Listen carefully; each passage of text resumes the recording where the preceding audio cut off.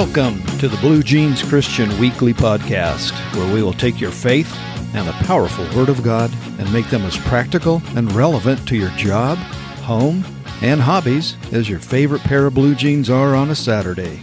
This is the only podcast that goes deep into Scripture, then tells you how to apply it to your life, so you can fulfill the very first command in the Bible, to be fruitful and multiply for God's glory. And welcome to episode 59 of the Blue Jeans Christian Weekly Podcast. Today we're going to start a two-series podcast on how to be an influence to others for God. Yeah, I could probably do it all in one podcast, but then it would get a little long. And, well, my wife says they've been getting a little too long lately, and I don't have enough funny stories.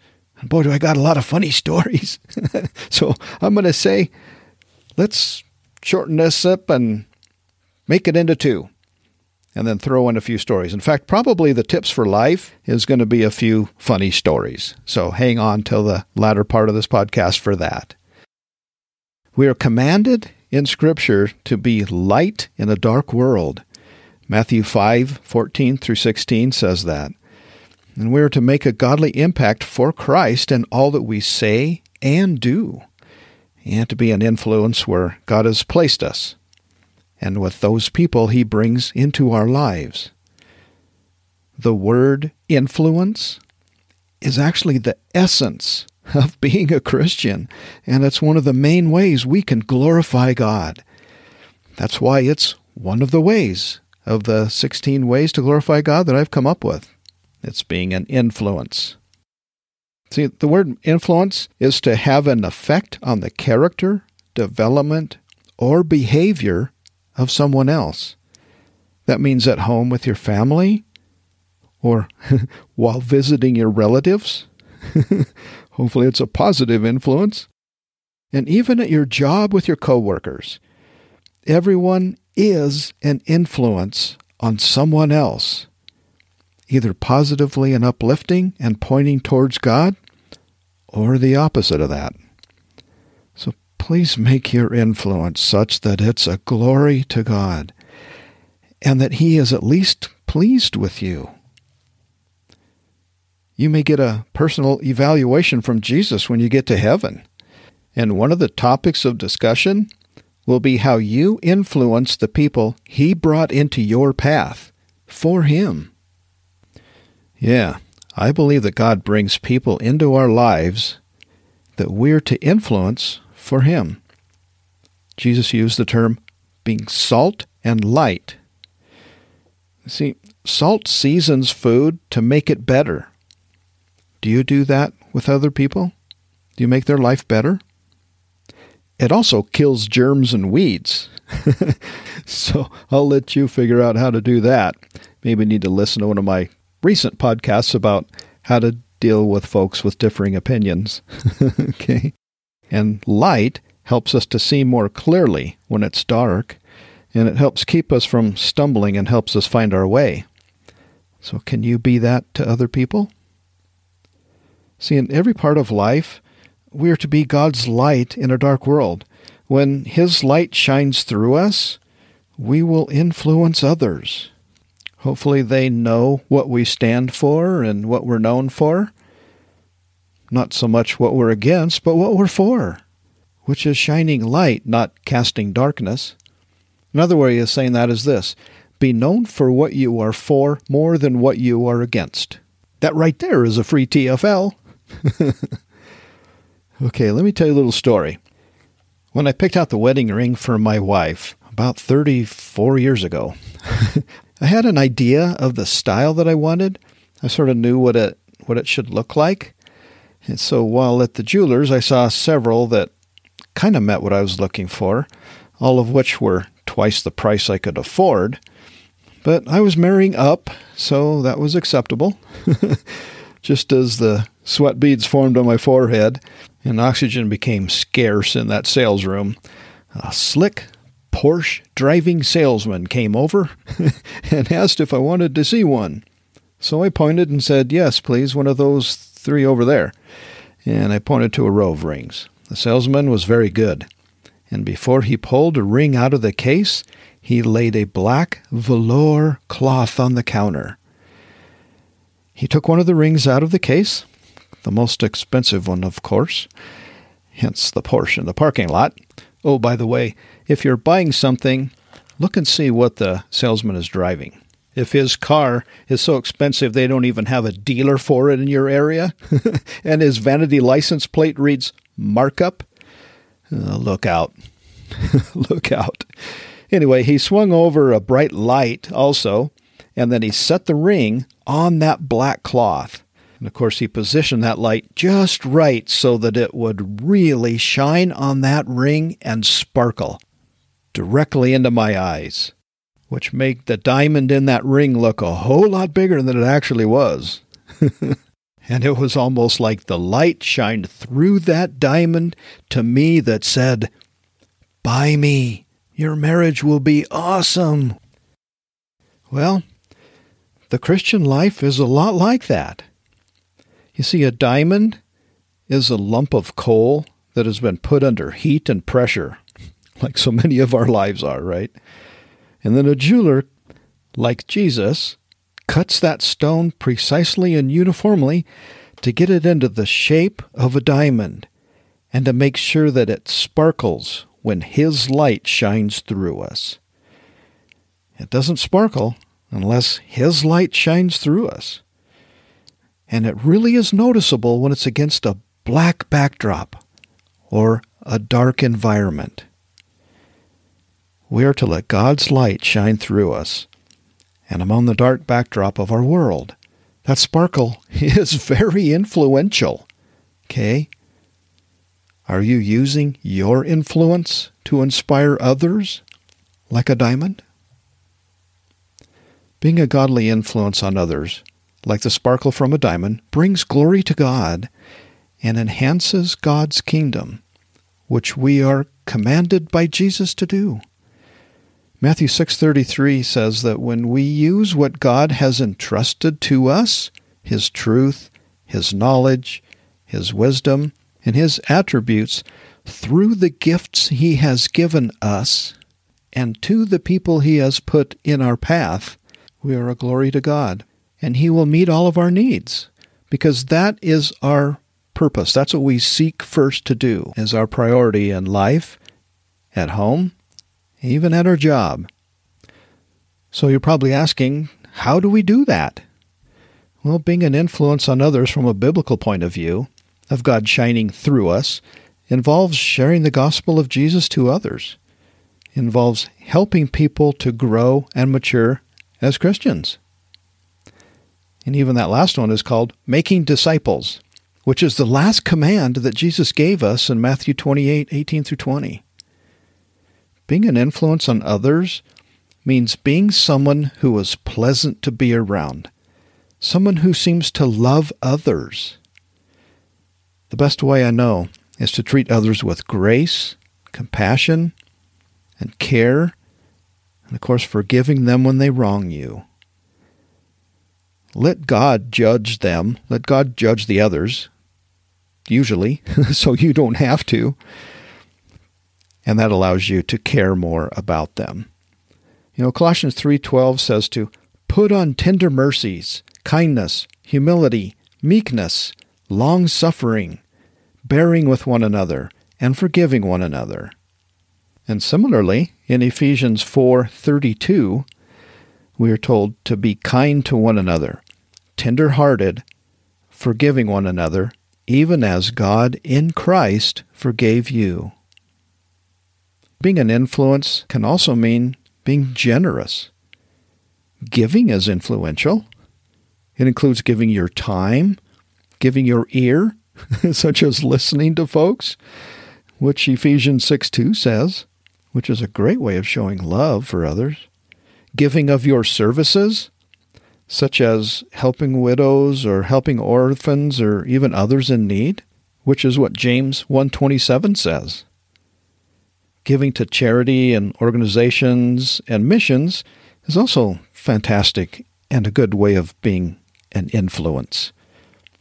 Helping those in need, especially those in your family and your household, as 1 Timothy 5:8 says, is your priority. So doing so lovingly, happily, and do so as if you're doing it for Jesus. That's what Matthew 25:45 says. Which brings me to another point. Who do we do this to? Well, first and foremost, we are to care for and be a godly influence to those members in our family. Again, 1 Timothy 5:8 says that. It says, "But if anyone does not provide for his own, and especially for those of his household, he has denied the faith and is worse than an unbeliever." That's serious stuff, isn't it? The word provide in that passage means more than money. It includes everything God wants for your family, that He wants to come from you and through you for Him.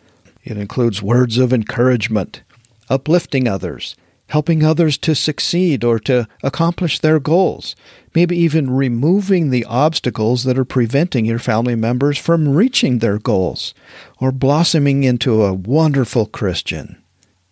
This pattern that we see in Scripture of all of these is really clear. We're to be a mentor or an influence to someone, and we are to be influenced by someone. So have somebody or someone's, somebody's, being an influence on you, like a pastor or listening to podcasts or sermons. And then be a mentor to someone else too, or several someone else's. I think we all have an effect on the people we're in contact with. It's either positive or negative. Hopefully it's not just neutral. At least somebody that you have a conversation with, you should hopefully have an influence on. I would argue that if your influence is not positive, then it might be negative.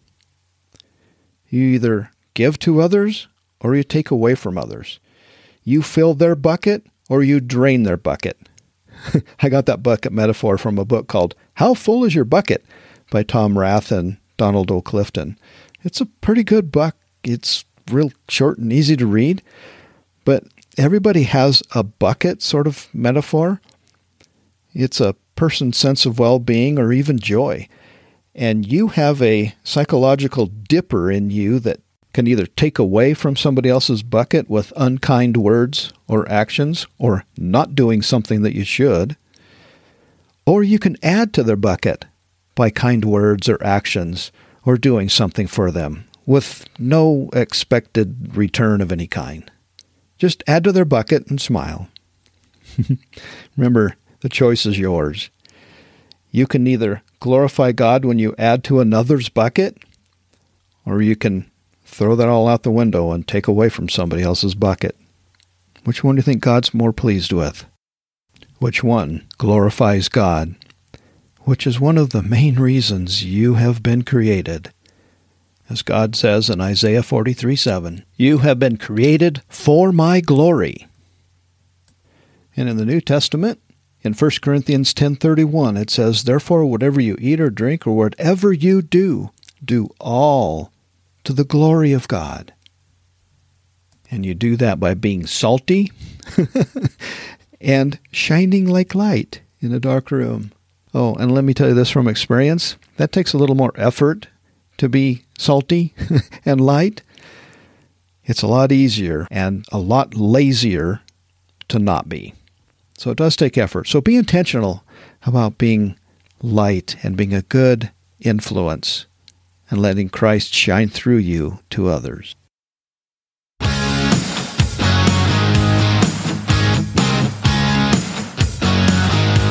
For today's tip for life, I'm going to tell you how to enjoy Yellowstone Park in ways that you probably don't know about or never even thought of. See, I grew up just on the outside of Yellowstone Park, and I've lived there almost all my life in a couple different places, but still within an hour's drive of Yellowstone. So I've been there hundreds and hundreds of times, summers and winters. I mean, we even was some of the first people to go into Yellowstone Park in the winter on snowmobile. And I remember one time we were through there in the mid to early 70s, And we got into this big park, and it had just snowed, like a foot and a half or so of snow. So the powder was fantastic. And we were jumping snow drifts and playing in kind of an open field real close to Yellowstone Lake. And it was actually really cold, like it is in winter. And my snowmobile helmet had a visor that kept frosting up. So I stopped and was cleaning the frost off of my visor when I looked back and saw one of my friends jump a snowdrift. And he stopped and he stood up on his snowmobile and he looked back. And what he had done was he jumped a buffalo with his snowmobile. See, the buffalo was laying down and the snow had kind of piled up on it. And it was still laying there because this was fairly early in the morning. And as soon as he jumped over that, he could see the buffalo's head. And that buffalo stood up and started chasing after him through the deep snow. So he bared down on the throttle and got out of the way. So not very many people who can say they have jumped a buffalo. So no, that's actually not something to do to enjoy Yellowstone Park. Just thought I would tell a funny story. In fact, maybe I'll tell another one. or more than one. Do you remember in the 70s and 80s, CB radios were really popular? And if you're traveling through Yellowstone in a caravan, you could talk to each other through the CB radio or listen to other people talking to each other. Tourists who have never been to the mountains or never seen wild animals like that, asking questions over the air. And, of course, I have a good answer to every one of them. Here are some of the questions. I remember one was kind of a younger kid, evidently, but was saying, where do the deer or the elk go in the winter? Well, I got on and I said, they hibernate. They go into holes. And the little kid said, well, how do they get into the holes with their horns or their antlers on?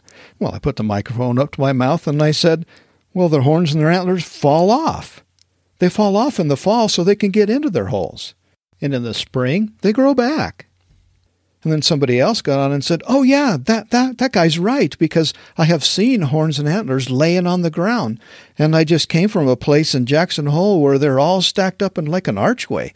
So, yeah, that must be what they do. Oh, and then one kid said, what's the difference between a horn and an antler? Of course, I have an answer for that. I said, well, an antler is solid and a horn is hollow. You can actually blow through it. Oh, come on now, that's funny. Oh, and one guy was talking about being a ranger, and he was telling probably a nephew or something in another car that you should think about being a ranger. And that other person got back on and said, no, because I don't want to have to shave the back end of a buffalo. That must take forever. Look how many buffalo there are here. Oh, and here's another one. One person said, when do the deer turn into the elk? And I got on and I said, it's elevation. I think it's about 7,000 feet. Above 7,000 feet, you pretty much only see elk. And below that is mostly deer. So that's where they turn into elk, 7,000 feet. Okay, well, hopefully your eyes are starting to leak and it's becoming really hard for you to see the road as you're driving to or from work if you're listening to this podcast as a commute. Oh, boy. Hey, how about one more? How to influence others. When I was in junior high school, there was a couple guys. I knew who they were, but I didn't know them very well. But there was some construction going on next to Old Faithful. And they got some of the piping and valves kind of off of the side of the construction site. They probably worked there, but they got them off to the side into the trees. And when Old Faithful was just about ready to go off, they started shouting at one guy to another. He says, okay, 60 seconds. And they had this piping set up with a big valve. 30 seconds. And then about 15 seconds. Okay, start the initial turn, just as Old Faithful, it starts to go off a little bit. And then just as it's about to go full blower, then the guy shouts, okay, open her wide. And the guy turns the valve and opens it up. And people are like looking over there, and then they're going over there taking pictures of them and got their old camcorders. And well, needless to say, they got in big trouble. In fact, they were kicked out of the park for life. Kind of the wrong way to influence others. Anyway, hopefully that's brought a little joy into your life. That's what Christians are to be, is joyous. We have this underlying joy in Christ. And that's part of being an influence to others. Let that joy bubble out like a Yellowstone hot springs. And hopefully folks will see that and ask you about the joy and the hope that you have, and you have a chance to share Christ with them. Truthful stories now, not like humorous fun ones. Wait, Kevin, did you say that the deer actually don't hibernate then? Where do they go in the winter? Well, they go to work for Santa. In next week's episode, I will talk a bit more about how to influence others, including giving God an ROI, a return on what He has invested in you. So join me next time, and we'll continue with some practical applications of how to be salt and light and influence others.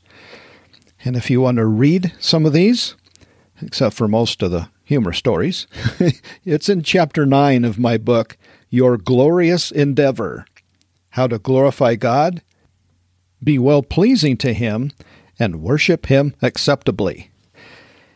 And you can get that wherever books are sold, including Amazon.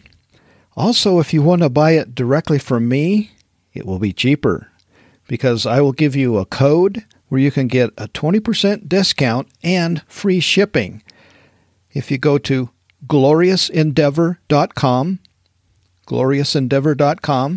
and click on Store, and then when you purchase the book, it'll ask for a coupon code, and that code is the word glorify.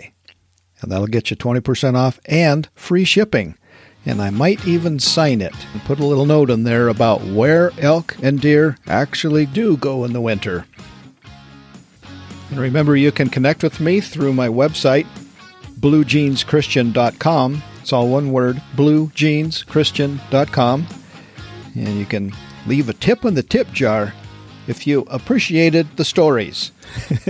And send me an email if you want more. Or if you want me to get back to being all real serious, I can do that too. Okay, thanks so much for listening, folks. Until next time, see you later.